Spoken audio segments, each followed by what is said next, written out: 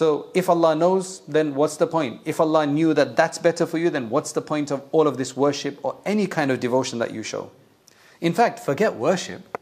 If you say that Allah is going to do everything and He knows what's best for you and everything, then don't even eat. Don't even go out to work. Just sit back and then just become automatons and Allah will do whatever. That's not the way the world works. So why are you attacking dua for? Worship, any action that you do, obviously there's a reason for why you do those actions.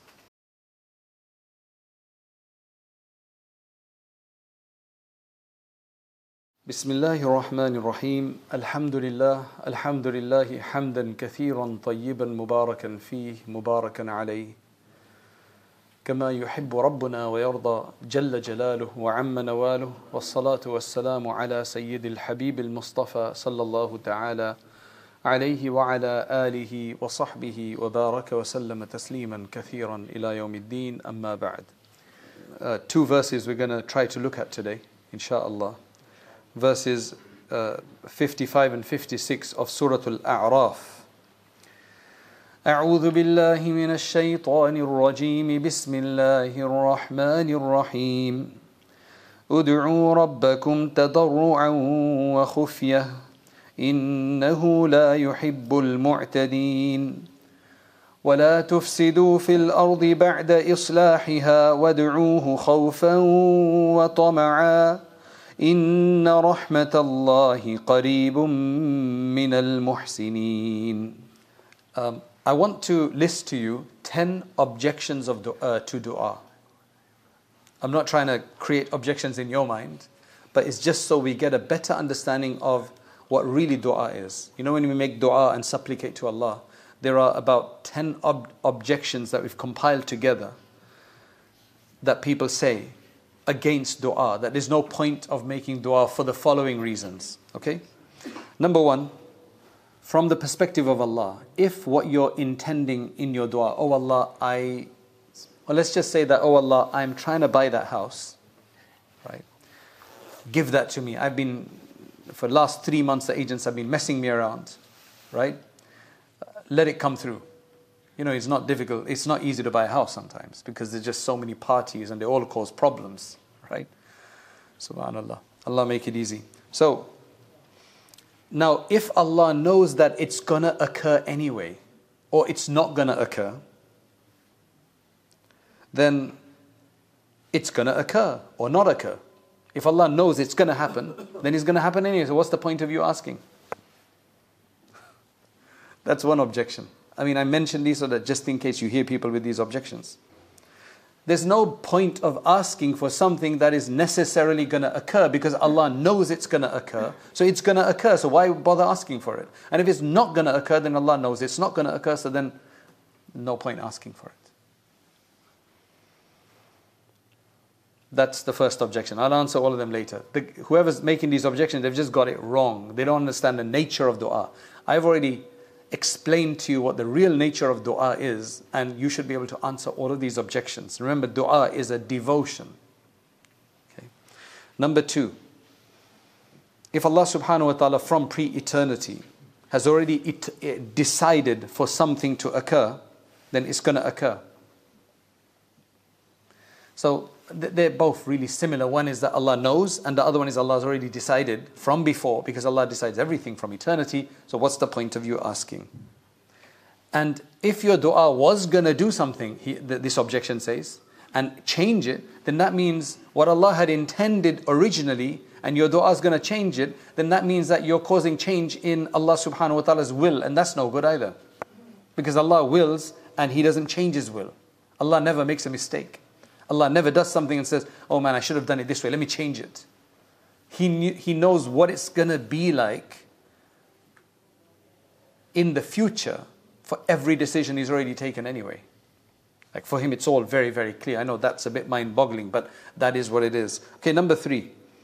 If what you're asking for, the house, if that's supposed to be good according to the wisdom of Allah, that, yeah, it's something that will be beneficial for you, and according to the wisdom, it's good for you, then Allah should give it to you anyway, because Allah gives you the best for yourself. So why bother asking Him? Allah is not bakhil. Allah is not, Allah subhanahu wa ta'ala is not miserly. So if He knows something to be good for you anyway, what's the point of you asking? He's going to give it to you anyway, or He should give it to you. And if there's something that Allah in His wisdom knows that is bad for you, because if you did move in that area, you'd have this problem and that problem, so He doesn't want you to have it, then He's not going to, there's no point you asking or not asking. It's not going to happen. Oh Allah, don't let me be fired from my work, for example. Number 4, dua is different from command, isn't it? A dua is more like a plea, whereas a command is instruction, do this. Just a side point here. Many of our du'as are commands. Do you know that? You know the way that we've been making dua, many of us. We put our hands up, oh Allah, give me this, give me that, give me that. Number 3, number 4, number 5, number 6, number 7. Right? We basically instruct Allah. And then when it doesn't happen, we get angry. Like, He doesn't answer, what's the point? Allah's not your servant or employee of the day that here, this is what you need to get done today, and then if you don't, I'm going to get angry with you. That's not what dua is it? Dua is a plea to Allah, an expression of our own inability. So people don't understand the nature of dua, and then they get angry when Allah doesn't accept the dua. Allah subhanahu wa ta'ala takes care of the entire universe, and He knows exactly what, if He gives you something, what's going to happen. For example, right? Let me give you an example. If you get a new car, a simple new car, right? If nothing else, it's going to be shiny. Like a new car is usually shiny, the paint coat. Even if it's not a new amazing car, is it? It's still going to be shiny. And you put it in, you got a garage and you put it into your garage. Can you hide that car? You can't hide that car, right? You might put it into your garage. You may not want to show off with it. You may not even want people to know about it. But unless you just literally, hide it and bring it inside and leave it there, I don't know what for, but if you're going to drive it. Now, what will be the reactions of your neighbors? One is going to see it and say, oh, mashallah, he's got a new car. Good for him. He needed one. Another one is going to say, how does he get a new car? Why don't I get a new car? Third one is going to say, oh, he's got a new car. That's a good one. Maybe I'll get that as well. Another one is like, why did he get that car for? Aren't these all absolutely logical, rational, possible responses? Can you stop that happening? You can't stop that happening. Everything we do in our life, outwardly, everything has an impact on someone. That's the world we live in. Everything has an impact. The color of this has an impact on you. Everything has an impact. We live in a very, very interconnected quantum world. That's why Allah subhanahu wa ta'ala has to decide, and decides what's good and what's bad for a person. So if you want something and I want something, and for both of us to have those two things would be a problem, then Allah will not give one of us those one thing. Who's that? I don't know. Allah will compensate instead for something else if I've made the dua. So I've been making dua, you've been making dua. For the same, not for maybe for the same thing, or maybe for complementary things or contradictory things or whatever it is. At the end of the day, I hope you're following along, right? It's going to be a hazard for both of us to have it. Allah knows that. We might not be able to see that, but Allah knows that. So He's going to give one of us and He won't give the other one. He'll compensate me something else. Allah does it in His own way. Anyway, let's get back to the objections now. So he's saying that dua is very different from order. However, I can't see any difference in what you're doing to Allah when you're making dua. It's like an order. What else is it? Again, do you understand the misunderstanding of dua here? Right? They're not understanding what dua is. That's why they're saying this is an objection, no point of dua, because dua is just like an order. What's the difference between ordering, instructing, and a dua? Number 5, doesn't it look like dua is like you're guiding Allah to what is beneficial for you? Shouldn't He know all of these things already? So when you say, oh Allah, give me this, then you're literally telling Him that, oh Allah, that's good for me, so give that to me. Isn't that a problem that you're guiding Allah? Allah's not to be guided. Allah knows best anyway. So what's the point of making dua? Number 6, this gets a bit more intricate. He says that, as Muslims, we're supposed to be satisfied with the decree of Allah. Whatever He does, we're supposed to be satisfied with that. So when we're asking for something, isn't that going against being satisfied by how Allah wants us to be? Why are you interrupting that? Why are you getting into that? Just be satisfied with whatever Allah subhanahu wa ta'ala has for you anyway. Because a lot of the time, people think that there's certain thing that I want that is going to be beneficial for me.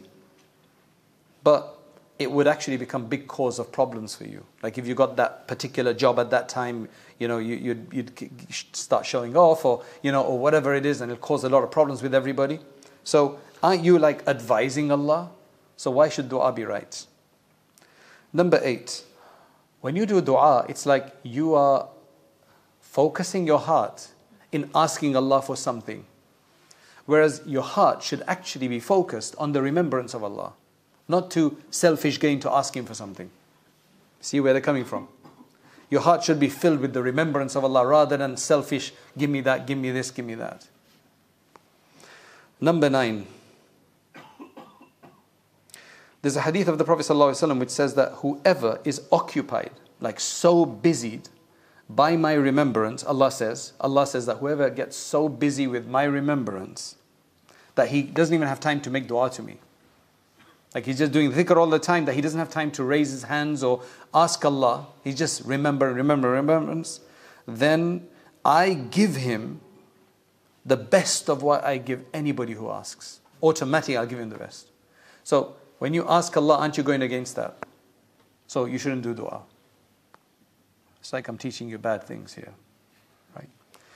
Okay, and the last one is that Allah subhanahu wa ta'ala knows exactly what every human being needs. Like what is my need, what is your need?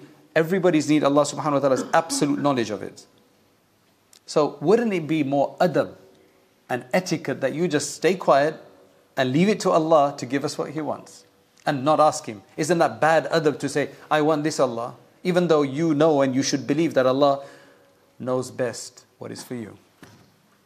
In fact, they even give an example of this. They say Ibrahim alayhi salam, when they made the fire and then they couldn't throw him in themselves, so they made a catapult to throw him in.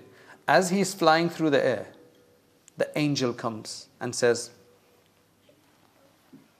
as soon as he's in the catapult, actually, the angel came and said, call unto your Lord, He'll save you. And Khalil alayhi salam said, Hasbi min su'ali ilmuhu bihali. His knowledge of my state is sufficient for me from asking Him. I don't need to ask Him, He knows my state. What a high level of tawakkul that is. So they say that the same thing here, you should just leave it to Allah. That's why there's no point of making dua. Leave it to Allah, it's bad adab otherwise. Right, does anybody have a response for these 10 objections? Dua is not what you think. Dua is not asking Allah for something like some instruction or some selfish gain. Stop thinking that. Dua is a worship.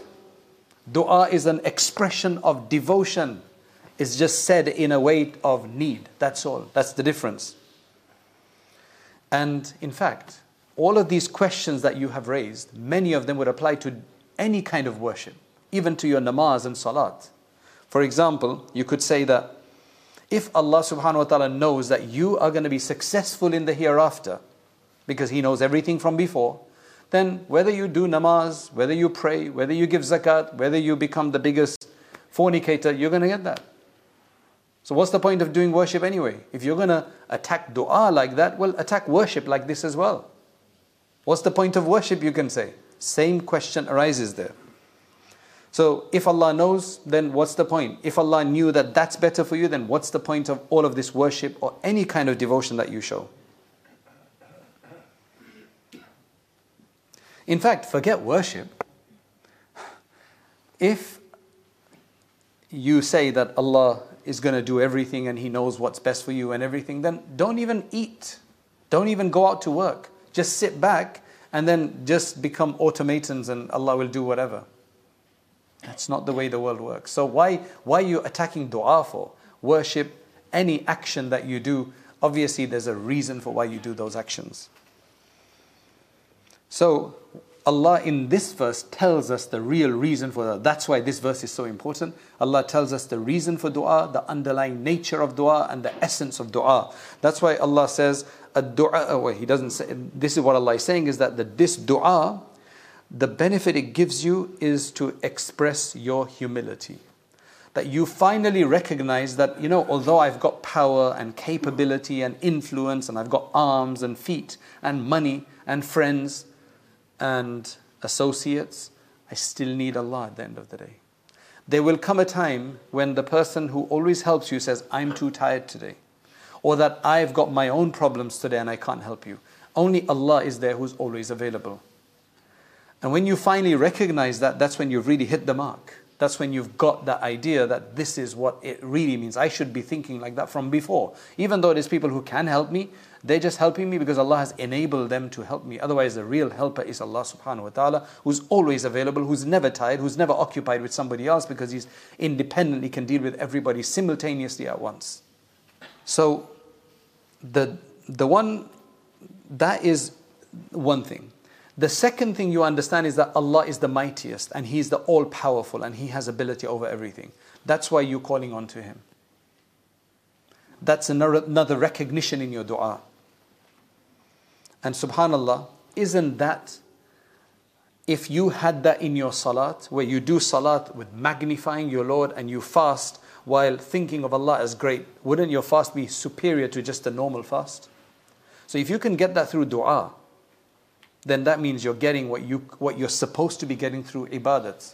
Because dua puts you into that state to do that.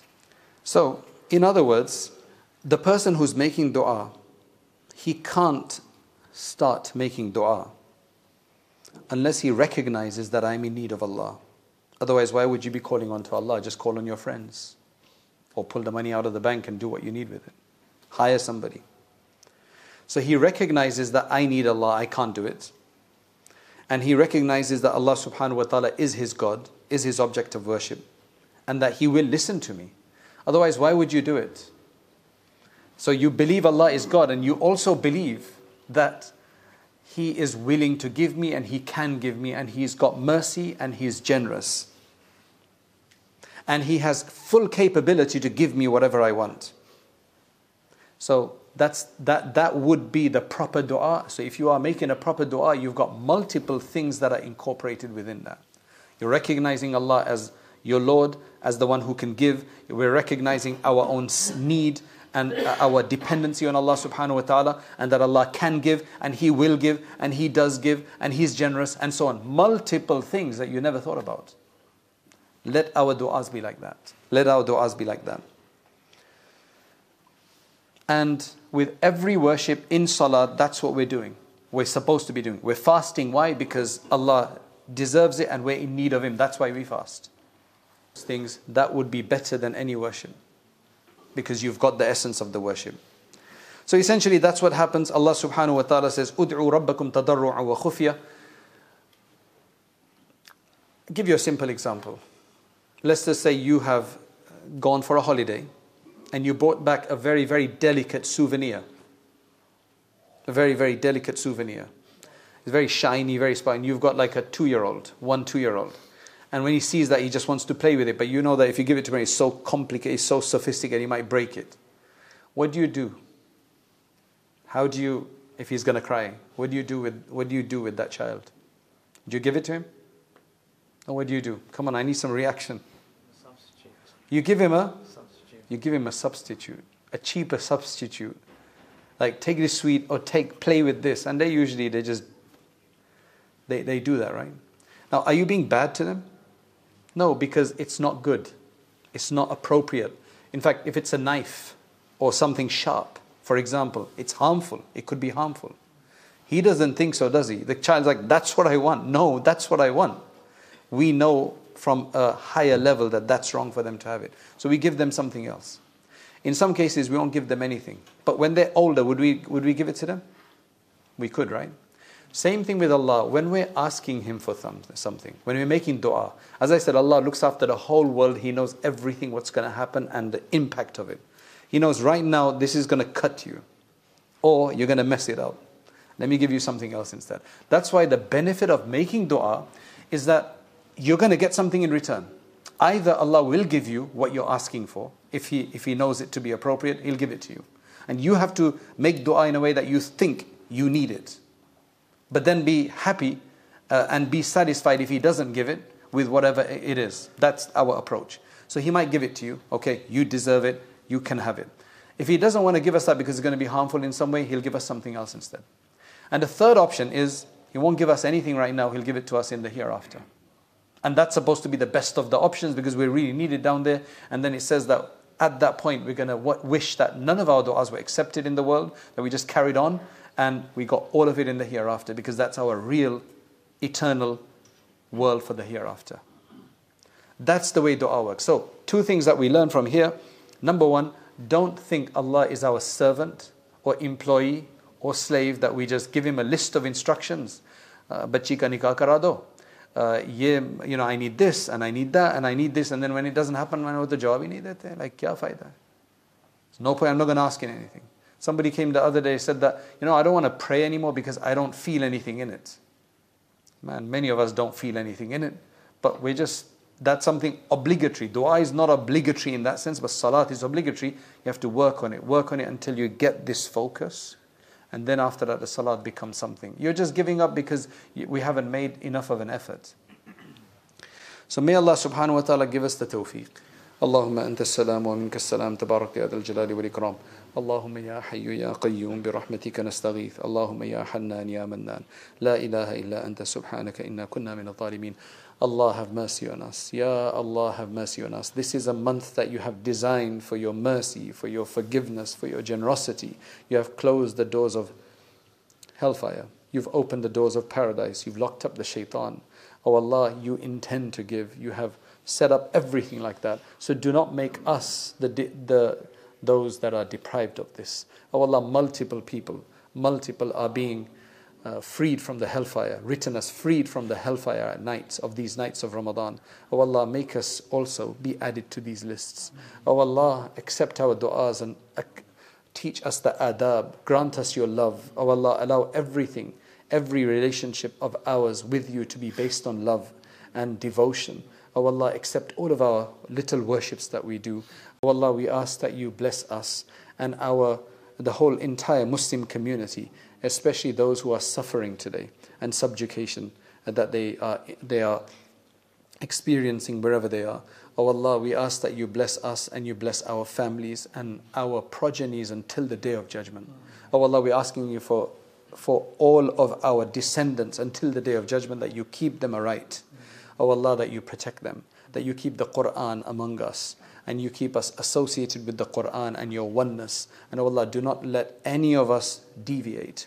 Oh Allah, you have given us abundantly, so much more than so many others in this world. Oh Allah, we enjoy a lifestyle here of approximately the top 10% of the world's inhabitants. But oh Allah, we still complain. Oh Allah, we still don't recognize what you have given us compared to so many others in this world. Allow us the recognition of your bounties. Oh Allah, allow us the recognition and the shukr of your bounties.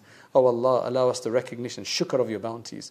And oh Allah, do not allow us to use your gifts and bounties to us in a way to disobey you. Oh Allah, with mischief. Oh Allah, make this Ramadan better than any Ramadan before it.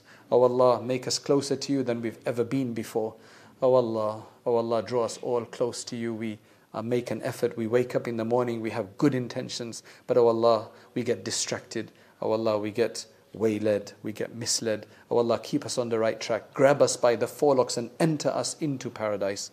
Oh Allah, bless all of those who've made these masajid, founded these masajid, designed these masajid, who assist in this masajid, who contribute to these masjids, who frequent these masjids, and keep them going on until the day of judgment for us to benefit from. And oh Allah, bless all of and accept and make easy all the other projects which are happening for the furtherance of your cause, and accept us. Subhana rabbika rabbil izzati amma yasifun wa salamun al mursaleen. The point of a lecture is to encourage people to act, to get further, an inspiration, an encouragement, persuasion.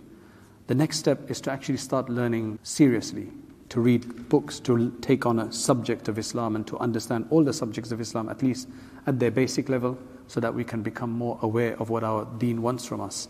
And that's why we started Rayyan courses, so that you can actually take organized lectures on demand whenever you have free time, especially, for example, the Islamic Essentials course that we have on there, the Islamic Essentials Certificate, which You take 20 short modules, and at the end of that, inshallah, you will have gotten the basics of most of the most important topics in Islam, and you'll feel a lot more confident. You don't have to leave lectures behind. You can continue to leave, to listen to lectures, but you need to have this more sustained study as well. Jazakallah khairan. Assalamu alaikum wa rahmatullahi wa barakatuh.